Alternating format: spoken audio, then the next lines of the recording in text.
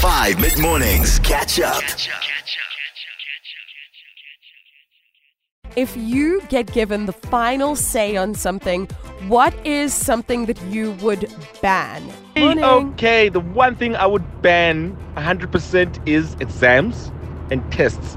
Oh, cute. Because my little child at the moment is writing exams and she's hating every second of it. Oh. What is the point?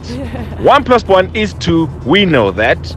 I would ban going into the office. Ooh. And the reason for that is I think COVID did show that a lot of people can work from home and that they are actually far more productive, because there's nothing worse than going to the office. You've got a lot of deadlines, you've got things you need to do, and then people just keep coming and asking you questions and interrupting you. And What I would ban is slander and bullying. That's it. Yeah. If I could ban one thing, it would be owning a 4-legged animal / pet without a license for it. And by a license, okay. I mean someone who's come to inspect your home and your premises and made sure we all fit for the job.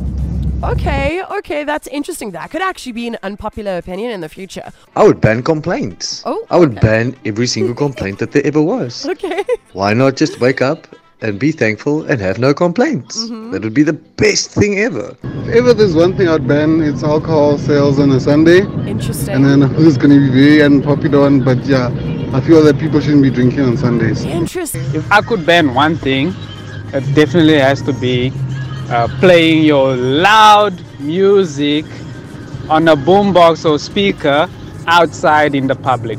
Like, no. I would ban all testing of cosmetics on animals forever. The end. That's a good one. That's a really, really good one. I agree with you on that.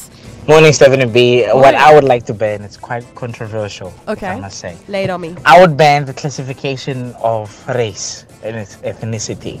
I would ban for you to have to say you're black, white, colored, or Indian on a piece of paper when you apply for something or you do a survey.